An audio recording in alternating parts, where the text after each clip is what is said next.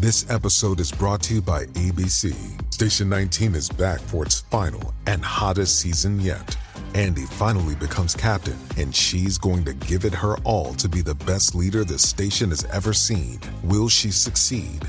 Get ready for fiery new romances and high adrenaline rescues. Watch the Station 19 season premiere tonight at a new time, 10/9 Central on ABC, and stream on Hulu.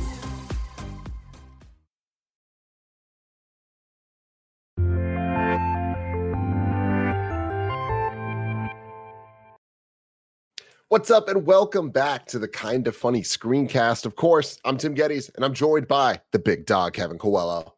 What's up, dudes? And the Nitro Rifle, Andy Cortez. Good morning. Andy, that shirt's fantastic, man. Thank you. It's just good. Show it off a little bit, you know? Let the kids Thank you. see. Wow. Very Wow. It is it's hot in San Francisco. It's a scorcher. It's what a they scorcher. say. Man, Andy, it's a hot one. How hot does your thermometer say? What are we getting? Well, I've got the AC popping and Nice. stopping and locking and dropping. So Nice. right now it's 77.7. Okay. All right.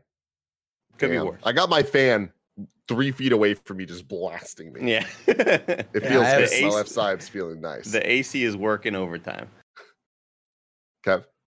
Oh, no. I just got a fan over here and several back there. Yeah.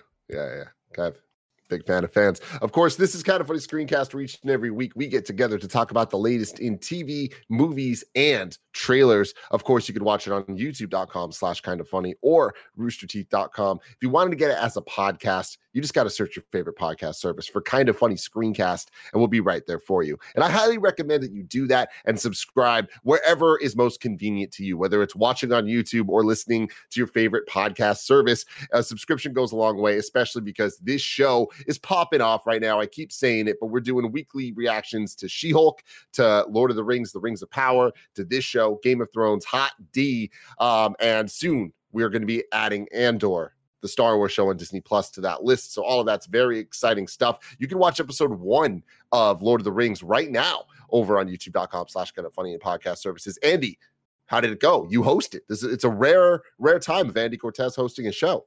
Went great. I had, unfortunately, Lucy James couldn't make it. She was a little bit sick, so it was me and Elise running the show. With how convoluted and confusing these fantasy shows can be, it started off a little tough, right? Just me hosting the show. It's not something I often do, but I feel like we found our stride.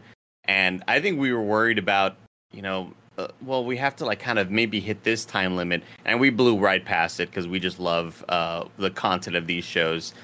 So, man, I am so excited that every week we get a new episode of Game of Thrones, a new episode of Lord of the Rings. It's a really awesome time. Yeah. It really is an awesome time. I still haven't had the chance to sit down and watch it. It's been a really busy weekend, but I'm excited to give it a shot. I'm seeing clips on Twitter go around. I'm like, this show looks dope as shit. Dude, the production value is Mm-hmm. insane. Every shot looks like it's been pulled out of a brand new movie. It's that's where the budget went, and that budget makes a big difference. Kevin, I had told Tim, and really I'm telling anybody who isn't even interested in the show, that it's almost like Avatar, the movie. Even if you don't care about watching those movies in theaters, back when the first one came out, you go just because of the spectacle aspect of it. And I told Tim, and I've been telling a lot of other people, even if you're not interested, watch the first 10 minutes. Because it just feels like a movie. It doesn't feel like television at all. It's a beautiful show. Yeah, that's awesome. It's awesome. funny to shockingly sometimes I'll be watching it and be like, huh.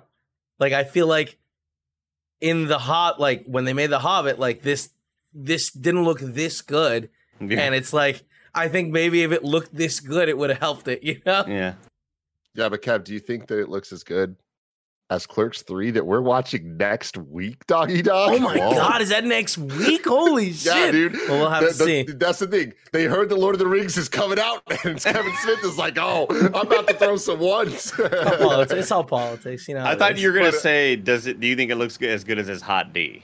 I thought that's where you're going to go with that. Well, that is another question. Today, of course, we are talking about Game of Thrones, House of the Dragon. But first, I want to get a little housekeeping out of the way. Shout out to our Patreon producers, Fargo Brady and Molecule. Remember, you can go to patreon.com/kindoffunny to support this show, where you can then watch it live as we record it and ad-free. And we got some fun stuff going on right now on kindoffunny.com/store. We have a new blue camo hoodie that just came out, and it is hot as hell. So you can check that out. We also have our new September Platinum item on both the Patreon pages. It is a KF Icon sticker pack. Pretty damn cool. A little different than things we've done before, but there's icons that represent each one of us in different ways. So go check out patreon.com/platinum, or no, kindoffunny.com/platinum right now to see what we got cooking up there, because it's a lot of fun. And then the most important bit of housekeeping, if you're watching this today, this is the prelude to this is happening. Otherwise, tomorrow, the main event's going on. Football season is here, and Andy and Mike are excited to be your play-by-play announcers for the Niners season. Your favorite gaming personalities are scattered all throughout the league. Be a part of Team KF on the Niners, or join another team of the league in hopes of to stop our chances at winning the championship. You can find out on today's stream after Kind of Funny Games Daily on twitch.tv/kindoffunnygames. Andy, any quick things you want to say about that? You've been working really hard on this. I mean, think KFW with a bit more green screen bits that me and Mike will be doing. I'm very excited for it. It's going to be an exciting season. And last night there were some big roster changes. Decided to move all of the Giant Bomb crew to the Raiders because that. we didn't play the Browns at all. The Niners would not be playing the Browns. All of Kind of Funny are on the Niners because we're local here. And so I moved all the Giant Bomb crew, Dan Riker, Jeff Grubb at quarterback. We got Lucy James and Tam on the Raiders now, joining Michael Hyman and Imran Khan. So we at least play them this season, and it's going to be a very exciting matchup. Hell yes. And then the last little thing I got for you today, we are brought to you by ExpressVPN and Chime, but I'll tell you about that later. Let's get right into it. Big Kev Dog, what'd you think of episode 3 of House of the Dragon? Man, this show just continues to get better and better. I thought that, like, I have some questions about the time jump, because it seems like maybe around 2 years or something, but like, it's wild, and I was having such a fun time, and the ending of it is very strong, and that fight sequence, so dope. All right, like just the whole battle at the end. Oh my god, I'm so in. Please just stay good just stay good, you know? Keep, like, why can't Game of Thrones only be this, you know? Andy Cortez. I'm on that same boat. It's a phenomenal episode, another great episode that ends with that sort of classical Game of Thrones tension that we love and crave and have missed for so many years now. Even though you kind of assume and you kind of know that nothing bad is going to happen to, what's his face? Damon running at the very, very end, running towards this Krabby Patty.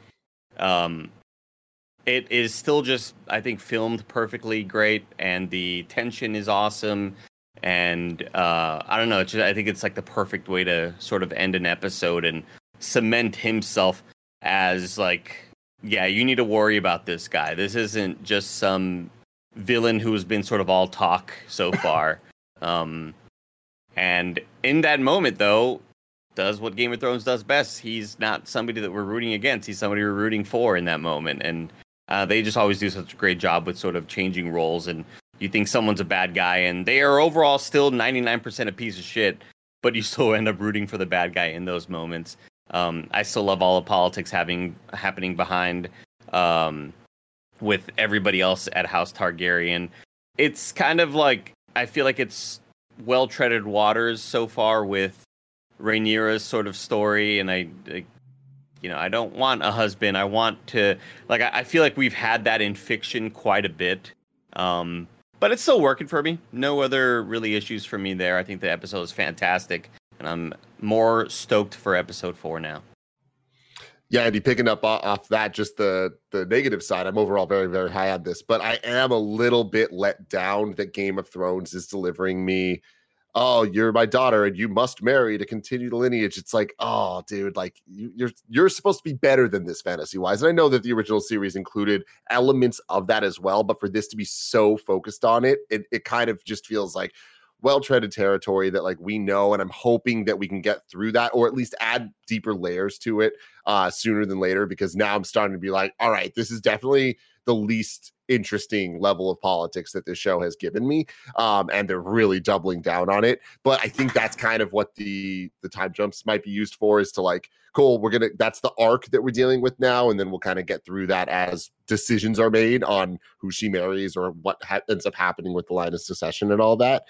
But besides that, my freaking God, I just don't think it's going to get old for me to talk about how Game of Thrones is back, because it really is. And every single week they keep surprising me that they can make me feel this way that a TV show never has before. Game of Thrones has this uniquely captivating element to it that I do think is the all-inness of the production quality and the costume designs and the music and everything. And once that theme hits in the beginning, like once even the HBO little logo splash thing happens, I'm sitting there like, I don't care if this is 50 minutes or 3 hours. Like, I'm going to be captivated without looking at my phone once, without anything, right? Like, it is just so all in. What's up, Andy? You know I'm a fan of variants, right, Tim? Oh, yeah. Like, a hottest take of the century right here. So I'm prepared to get the hate. I'd love for the Game of Thrones musical theme to be changed up by 5%, maybe 10%, with just, like, a different element that doesn't make it sound identical, because so far it does sound fairly identical. I'd love like a tiniest bit of change in the way that we had during Rocky in Review, where sometimes it would like move with the eras. A little too far. I'm looking for the tiniest bit of change. You want some 90s hip-hop beats? Yeah, exactly. No, I'm just looking for the tiniest bit of change in the Game of Thrones music theme, because I just wish it was like, oh yeah, this is the song, but maybe there's some percussion here, there's some whatever here, or there's some strings here, just a little baby bit. Do we think the map that we're going through is old Valeria?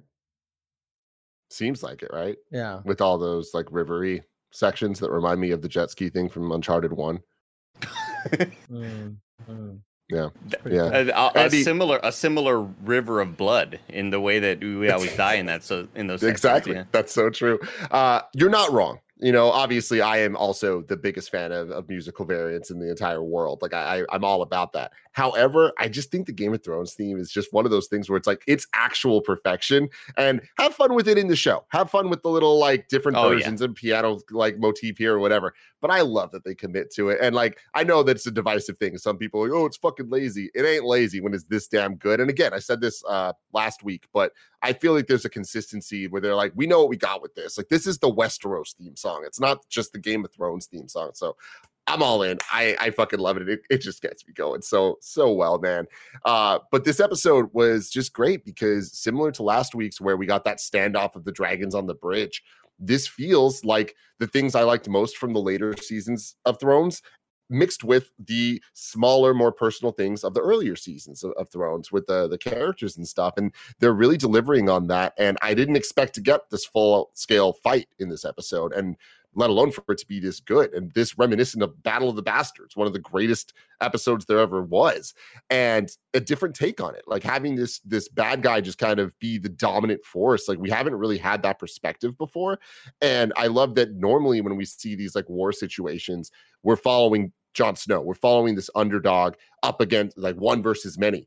This is different where it's like, we are following the provocateur of this whole thing. Like we're following the aggressor of this. And it felt like Captain America in the beginning of Winter Soldier running through on the boat, just fucking everybody up. It was like, yo, this is really cool. And, you know, him getting shot with the arrows and stuff, like there was a level of, I never thought he was actually going to die, but there was a moment where I'm like, what is the end game of this? Like maybe this doesn't go the way I think it does. And no matter what I thought, I did not expect him to come out with Crabman's slain body like the way it was. Like that was wild to me. I really did not expect that.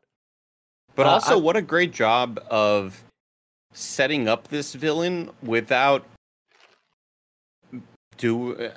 I just feel like we saw so little of him. We heard a lot about the Crabman. It was a lot of, you know, tell don't show with Crab Guy, and we were that still didn't matter to me. We get to that end sequence, and he's still a big bad, just because of the amount that they talked about him, those small little glimpses that we saw, I guess just like the visuals that he has, like this sort of dragon scale burnt body. Like, I don't know what the hell is actually going on with him and his skin. But it looks like there's like a lot of like some burnt areas, but it does look like the grayscale sort of thing happening, like we mentioned last week. And then that paired with the mask, this guy looks more than human, right? This guy looks like something else, something otherworldly. And we didn't need a whole lot of episodes showing him and talking about him. He was not the main issue with a lot of these episodes. We knew that we'd get him eventually. And then when it happens, it's as awesome as if we were cutting to him every other sequence and seeing him with his like people. Like it still worked incredibly well. What's up, Kev? Yeah, I was just gonna say, I feel like what they're setting up and how they're using the time jump seems brilliant. Where it's like, hey, like this is a problem. We're gonna talk about it heavily, and then he's gonna go and solve it, right? And then cut to 2 years later. Now, what are the consequences? The Seahorses, Navy has been decimated. Damon looks like an idiot to everyone. He's losing the respect of the people that like brought him out. And it's not about those, it's crazy how they can focus on the political aspects of it and not the individual characters. Like I was saying last episode we were doing this where it's like, I don't want to get too much more of this dude. And we didn't. Like, we got the perfect amount of, like, right. Yeah, hey, remember this threat we've been talking about the last 2 episodes? Now we're going to have a cool fight sequence that, like, you don't even get to see. But, like, the consequences tell you about, like, how deranged, Damon is. And even him, like, being like, oh, hey, rescue's coming. And he's like, fuck this noise. I'm going to go and solve shit. It, like, we're getting, like, they're doing such a good job of being like, hey, let's boil down these characters and get you to like know them as quick as possible. And I'm very impressed with everything. I do have some questions with the time jump where like was that the little kid from the last episode? What's his name? Hold on. Valerian, the Seahorse's son. We saw him in the last episode when they introduced like the daughter.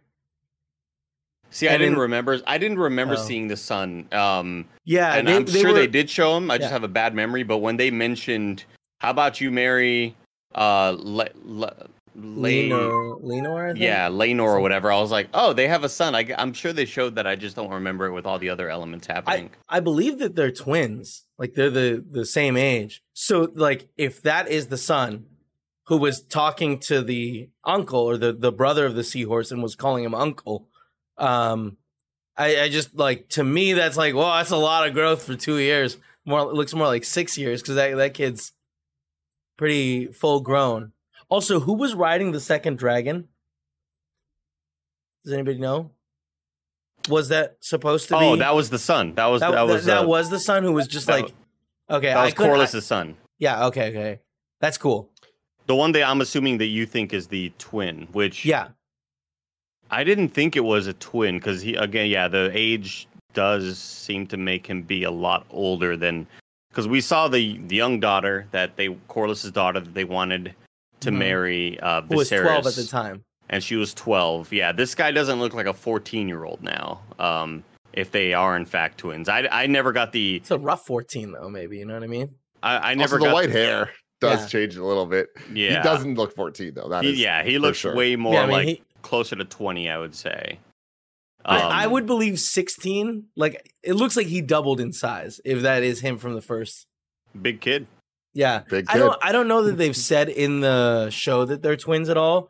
That's more of like previous knowledge that So maybe only twins it's we different. got in this were the Lannisters, including Jason Lannister. I was dying when they said his name was Jason. I was just like, I know we've gotten Robert Baratheon and stuff before, but just getting Jason in the show was almost as funny as the camera panning over on just this fucking pug. Y'all, I was dying seeing this pug. It felt like a Starbucks cup. Like it felt like that's like somebody got this wrong. Like it just did not. Really have we ever seen a dog like that in this? Like we got hounds and things. Like we got wolves. We never got this fucking pug. And also to think that like over the years pugs have been bred and they've become less and less sustainable, and like the fact that it looks like that back then was, I think, really funny. That's definitely like the biggest movie mishaps, movie mistakes. They have a pug in there, they shouldn't have a pug in there. I'm reading right here that Sir Laenor Valerion was the only son of Lord Corlys Valerion. Now, this is like from the actual wiki. This isn't like maybe HBO ended up changing stuff. The only son of Corlys and Rhaenys Targaryen. He was heir to the Driftmark. Rhaenyra gave birth to 3 sons during their marriage: Jacaerys, Lucerys, and Joffrey. Although it was rumored that they had been fathered by Rhaenyra's lover instead of Laenor. He was a dragon rider whose dragon was sea smoke. That's sick. Cool. That's so sick. But yeah, it doesn't say anything here about him having a sister named Laena.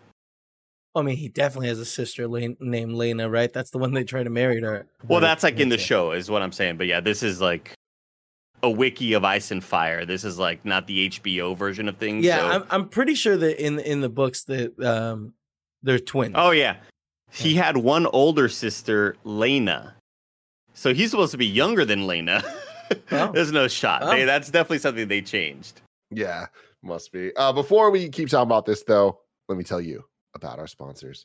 This episode is brought to you by ExpressVPN. Using the internet without ExpressVPN is like checking in your baggage at the airport without a lock. You don't know who's looking through all your stuff, finding all of your Nintendo Switches, your PlayStation Vitas, or all the other things that you're hiding in there. When you go online without a VPN, internet service providers, ISPs, can see every single website you visit. They can legally sell this information without your consent. Nobody wants that. That sounds like a bad time for everybody. You can browse more anonymously. It's easy to use and it works on all devices. I love ExpressVPN. It is super simple to use. I feel safe across all of my devices, knowing that whether I'm on my desktop or my mobile phone, people aren't getting in there. I'm safe on the internet, and what I look at, what I browse, that's mine. That's for me to know. Secure your online activity by visiting expressvpn.com/kindafunny today. That's expressvpn.com/kindafunny. And you can get an extra 3 months free.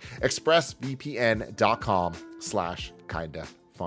Next up, shout out to Chime. Like a cool breeze, Chime is a refreshing way to handle your money. There's no monthly fees, no maintenance fees, and no minimum balance fees. So it's how banking should be done. And when you need access to your money, you can do so fee-free at more than 60,000 in-network ATMs at many locations like most Walgreens or 7-Elevens. You can also send money to anyone, even if they aren't on Chime, fee-free for you and no cash out fees for them. Chime, no monthly fees, no vibe killing fees. Sign up for a Chime checking account. It only takes 2 minutes and it doesn't affect your credit score. You can get started at chime.com/KFgames. That's chime.com/KFgames. Chime is a financial technology company, not a bank. Banking services provided by and debit card issued by the Bancorp Bank or Stride Bank NA. Members FDIC. Out-of-network ATM withdrawal fees apply except at MoneyPass ATM in a 7-Eleven location and at all Allpoint or Visa Plus Alliance ATM. Other fees such as third-party and cash deposit fees may apply.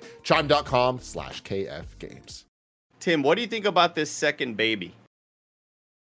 Allison Scott cooking. Yeah, I mean, I don't know. I don't know what do you mean. What do I think about it? I think that it's just kind of them showing that like they're all in, like they're back to normal. Like let's just pump out as many boys as possible and see what happens type. I mean, yeah, that's where I'm at with it. It was like, wow, they're all in. They're committing. Well, yeah, but it's interesting because it seems like the king and Alicent are both like, yeah, the crown is hers. The king doesn't seem to be deviating at all. In fact, we get Otto deviating more than anyone.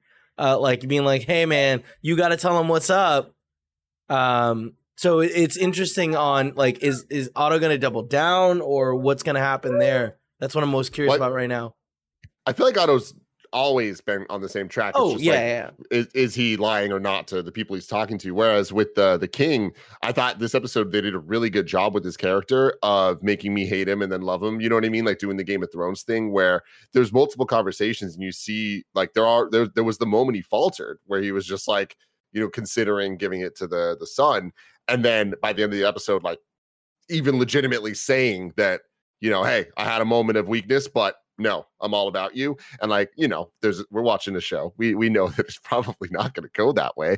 But like, I do appreciate his commitment. And it's fun watching a king in Game of Thrones that is trying his best and like trying to do the right things. And like, it's just showing us that like, you know, sometimes even that isn't what the kingdom needs. Cause like, he's clearly like making some really stupid calls, especially when it comes to like how he's dealt with his brother these last couple of years. And I think that that's where the time jump kind of helps as well, like to Kevin's point. But I really liked that we get the rivalry between Daemon and his brother, right? But there's also respect, like clear respect between them in different ways. But the moment that Daemon hears that his brother is coming with backup, he's like, nah, fuck this, like I get involved. Like I love that character moment for him because I just love that it shows like how he's willing to be so hasty and throw himself into a potentially unwinnable situation. Yeah. Terrible decision. And more than that, like I feel like using the white flag surrender and then like betraying it is like such a betrayal that it's like he didn't want to do that. Like he's not a good dude, but I get the vibe that was like him acting irrationally because he was like, I don't give a fuck. I need to win at this point. Like I don't give a shit what I need to do to do it. No holds barred. And like I like that because it's rare that we've seen that level of decision making in these shows. Usually there's a lot of plotting and like understanding of exactly what the plan of attack is. Mm. But I think in that moment I'm thinking, you know, he has the flag up, he's kneeling, he's bending the knee and sort of like giving up his arms or whatever. And in that moment, I'm like, what's the plan here? Because we keep on seeing the Crabman look up and we're waiting for the dragons. Who's coming? Who's going to be like popping out of the clouds and suddenly he's like save the day or whatever. And that's what I expected. I expected the dragon to come out of nowhere, catch him by surprise. And instead he one-man armies it the whole way. And it was shocking and amazing. Like, I haven't felt that in the Game of Thrones in such a long time. It was really, really well done. I was really blown away that, like, when he gets shot by the arrow, I was like, oh, now the dragons are coming. Because they're supposed to have, like, almost like a psychic connection with these dragons. And then I was blown away when we got the sea mist or the other dragon. And I was like, these guys have two dragons, and I'm shocked that they haven't won. So that's what I think is interesting. I was going to say this earlier, but they, I think, did a good job. Andy was saying this earlier about kind of like the tell don't show for this. And so when the show moments happen, it's really like incredible. And they happen in quick enough succession of us watching these episodes that it doesn't feel too drawn out. But like they kind of explain the little things and showing these little crab people kind of hiding in their little crab holes, where that's how they've avoided all the dragon fire and stuff. And seeing the crab guy always retreat into that like little cave thing, I thought was like a really good, exactly. Like, I thought it was like really cool symbolism in that way, but then also just in terms of like, oh, that makes sense for why these beasts that seem to be unbeatable, well, there is this one flaw that like they can't actually deal with. And that's why Daemon has to go in. And I love that we don't even see him. Then he comes out and that final shot of him is just fucking incredibly cool. But it got me thinking, because like last week when we were talking about Crab Guy, when we were first kind of introduced to him, I was thinking like, oh, is it that grayscale stuff? Like, because like I remember that in the Valerian stuff, like there was the things, and if they touched you, you get it, like that whole thing. And it was like, is that connected, whatever? And then Andy taught me that no, the seahorse people's name's not Valerian. It just sounds like it. And it's like that was the whole thing. So now I'm looking at this guy, and when you see the closer shots of his face, is it just that he's been burned by dragon fire, like in these little hidey holes before, and like that's why he looks so burned? I thought he was burned by the sun, just like, you know, being out there in the ocean all day, being a pirate. I the feeling that I had got, Tim, was that they never really took him seriously until it was too late. So I don't think he would have ever seen or been attacked by dragons, because I feel like most of those intro parts are Corliss being like, "Yo, we gotta take this shit seriously," and then being like, it's just fucking like, no, the triumvirate or whatever the fuck, the triarchy, which is a really cool word. So fucking cool. Really cool word. But yeah, Tim, did you notice that when he hid back in when he hidey hole? Retreated back into the hidey hole, yeah, he kind of like walked back into the hole. And that fucking song started playing. I wanted to point out the sequence that we get when they go on that hunt, and how happy I am that Viserys doesn't die in one of these hunts, because we saw one of these hunts before and Robert Baratheon fell off the thing and got gored by one of the tusks of the boar or whatever. This sequence I thought was a little on the nose, right? Like, you know, we're waiting to find this white stag, and we find one, but it's not the white stag that we've been talking about this whole time. And then when the white stag does show up, it's like, I don't know, it's a little kind of formulaic, like the white stag only finding Rhaenyra. I thought was like, okay, like you kind of have to do that, but also it's a little like we expected that to happen. I'm not surprised by the white stag finding her in those moments. Yeah, it was kind of a moment out of like a Disney movie of like, oh, cool. There's it's like Harry Potter, like the fucking his dad doing the thing in the forest. Oh yeah, no, that was cool. That was that was cool as fuck. Yeah, that was much cooler because it wasn't his dad. Yeah, it was him all along, Kevin. Yeah, her standing there with the blood in her hair though, like she looked dope as shit. And her letting him live and all that, and yeah, it was so on the nose. But even like the king not being able to kill, not even the white one, like just the wrong thing, and he just kept fucking it up. And it's just like such good kind of like understanding of like these fucking people are incompetent, man. Like this king, like this is backing up what we saw in episode 1 of like these people haven't really been in wars, they haven't really fought. So it's like this dude can't even point blank with this dope ass fucking spear correctly kill this like deer that is like being held in front of him, you know. Also, can you imagine just how? Oh, sorry. Go ahead. Did you guys notice his fingers? No. Missing. Oh, I heard there was a mistake with that. Oh, really? They were gone.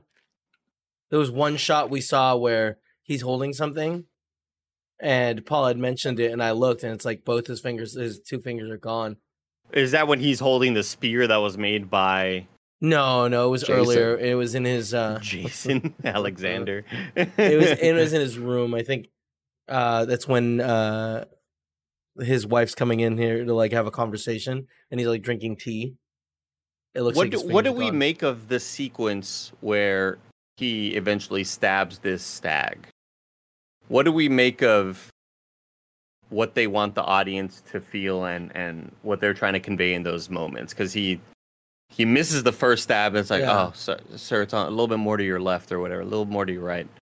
And he goes to the stab again. Yeah. Is that just to show his growing like weakness? Yeah. Well, I don't know. Okay. I don't know that it's to show a growing weakness as much as like, yeah, he's not good at these things. Even when he's this animal is held down, it still takes him 2 tries to get it right. That's a great sort of parallel to the immediate next sequence in his younger brother just popping the fuck off on the battlefield. Yeah. And that's a great juxtaposition to him screwing up this easy kill. We also have this like violent thing trying to kill can't say her name, the princess Rhaenyra. And what happens there? So that's actually what killed Robert Baratheon, right? Yeah, it was right. And the dude she picked saves her life. So right there, showing like, hey, maybe she's a competent leader that knows how to make a good decision. And when it starts moving again, she immediately jumps on top and starts fucking stabbing, getting covered in blood. Because like she knows CG there, by the way. You know, you can't. They don't have $100 million. They don't have $100 million. All the blood like splattering. It was like, man, this just looks like you're just putting some P and G's on the screen. Andy, I agree. She should have stabbed a real boar. But like, you know, there's nothing that can't be done. You know, it's too late for that. Yeah. That's how Lord of the Rings would have done that $100 million. You got to do it in international waters to like just kill an animal live.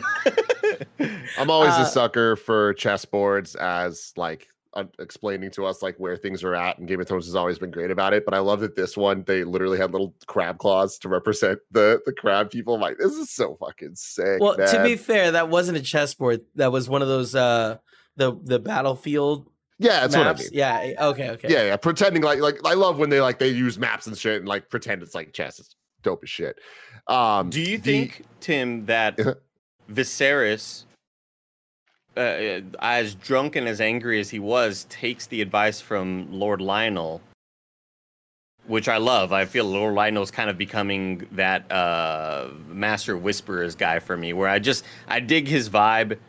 He seems to not be the one trying to vie for any positioning or anything like that. Sure, everybody's kind of got their motives behind the scenes, but I love that sequence where Viserys is just getting drunk off his ass and he's pissed off and he's angry at everybody, especially after Lion guy Jason walks up to him and proposes all this shit. Yeah.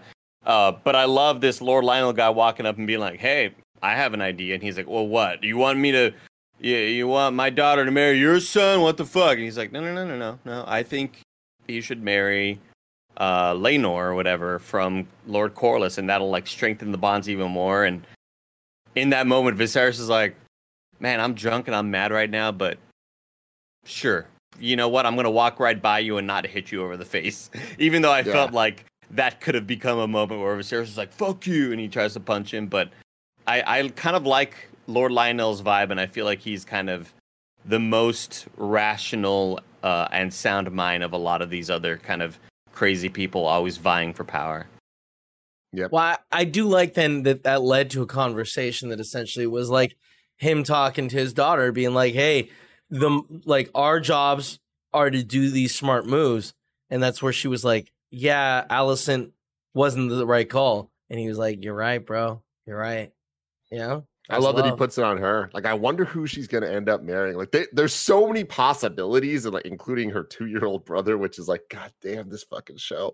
Yeah. But I'm interested in what they're going to do, like how they're going to go forward from all of this. Like, is the next episode another time jump, or like when's that going to happen? But either way, I'm super interested. I love the way this episode started. We didn't even talk about that yet, but with the dragon fire raining down on the stepstones, I think it's called, and seeing the guy being like, the Triarchy cunts, like, "Save me," and he gets stepped on. It's just like, holy shit, man. The symbolism behind that is so good, where it was like, I'm getting saved, and it's like, bro, you are a pawn in a thing. But I love the raining, the arrows like coming down on the dragons, and it just showed that like, even though they have dragons, it's like these crab people have the home field advantage. Like, they know this area, and they're not going to let these dragons kind of take over. And then to have the time jump from that be to them talking about it, it's like, yo, shit's not going well over there. It's like, I didn't expect it, man. Like, the show keeps me on my toes in a way that I'm so damn invested in. If fiction has showed me anything, though, in any sequence when somebody's running through like a corridor, and there's an explosion and the fire just like goes crazy through the corridor, and they jump out and the fire like extends throughout all of it. Them dragons, just stick your long ass neck through those fucking holes and just like blow it all out. There's no way that they're going to be super protected in there. I don't believe it, Kevin. I don't believe it. I'm right there with you, Andy. I don't believe it. I especially don't believe it because this is one of the rare times in Game of Thrones that we see the dragon's fire just eviscerate somebody that's standing there on camera in the opening shot. I was like, oh, damn, that guy's gone. Like, there's no corpse left. Also, ironically, this is the dragon with the longest neck we've had. Like, bro, shove it in there. Shove it in there. This dragon, dude. Like, I again, we talk about how in Game of Thrones, they kept on talking about these dragons aren't a fraction of what they're going to grow into size-wise. And the ones that we're watching Daemon ride, it's got those weird-ass leg. Yeah, his deformations, so his wings on its legs, too. Yeah, it almost looks like a sea serpent or like something. When it goes, it's so cool. It's not like any dragon that we've seen in Game of Thrones before. Yeah. We're used to just seeing normal legs, but it's kind of got these weird tail legs that look like a water creature or something like that. They wanted to get the dragons to look very different, so they've altered their color and some of their looks, including the very elongated neck that Daemon's dragon has. It's pretty rad. Yeah, it's got a It's very, pretty very rad. long neck.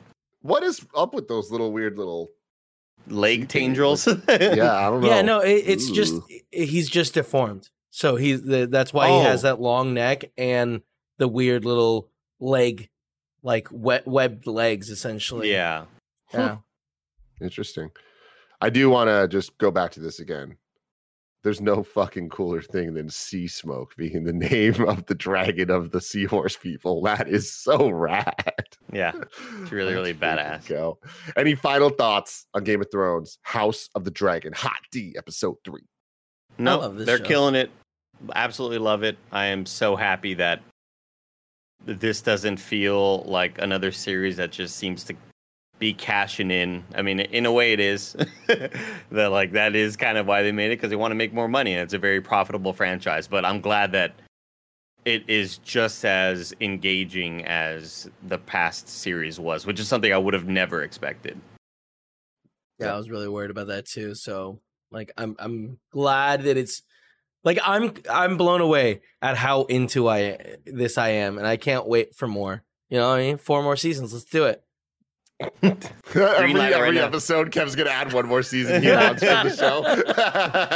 Let us know in the comments below what you thought of episode 3 of this show. Remember, subscribe to the Screencast podcast feed or youtube.com/kindafunny, because we're gonna be doing all of the nerd culture shows the next couple weeks, the next couple months. You know what? For the rest of all time. Until then, though, I love you all. Goodbye.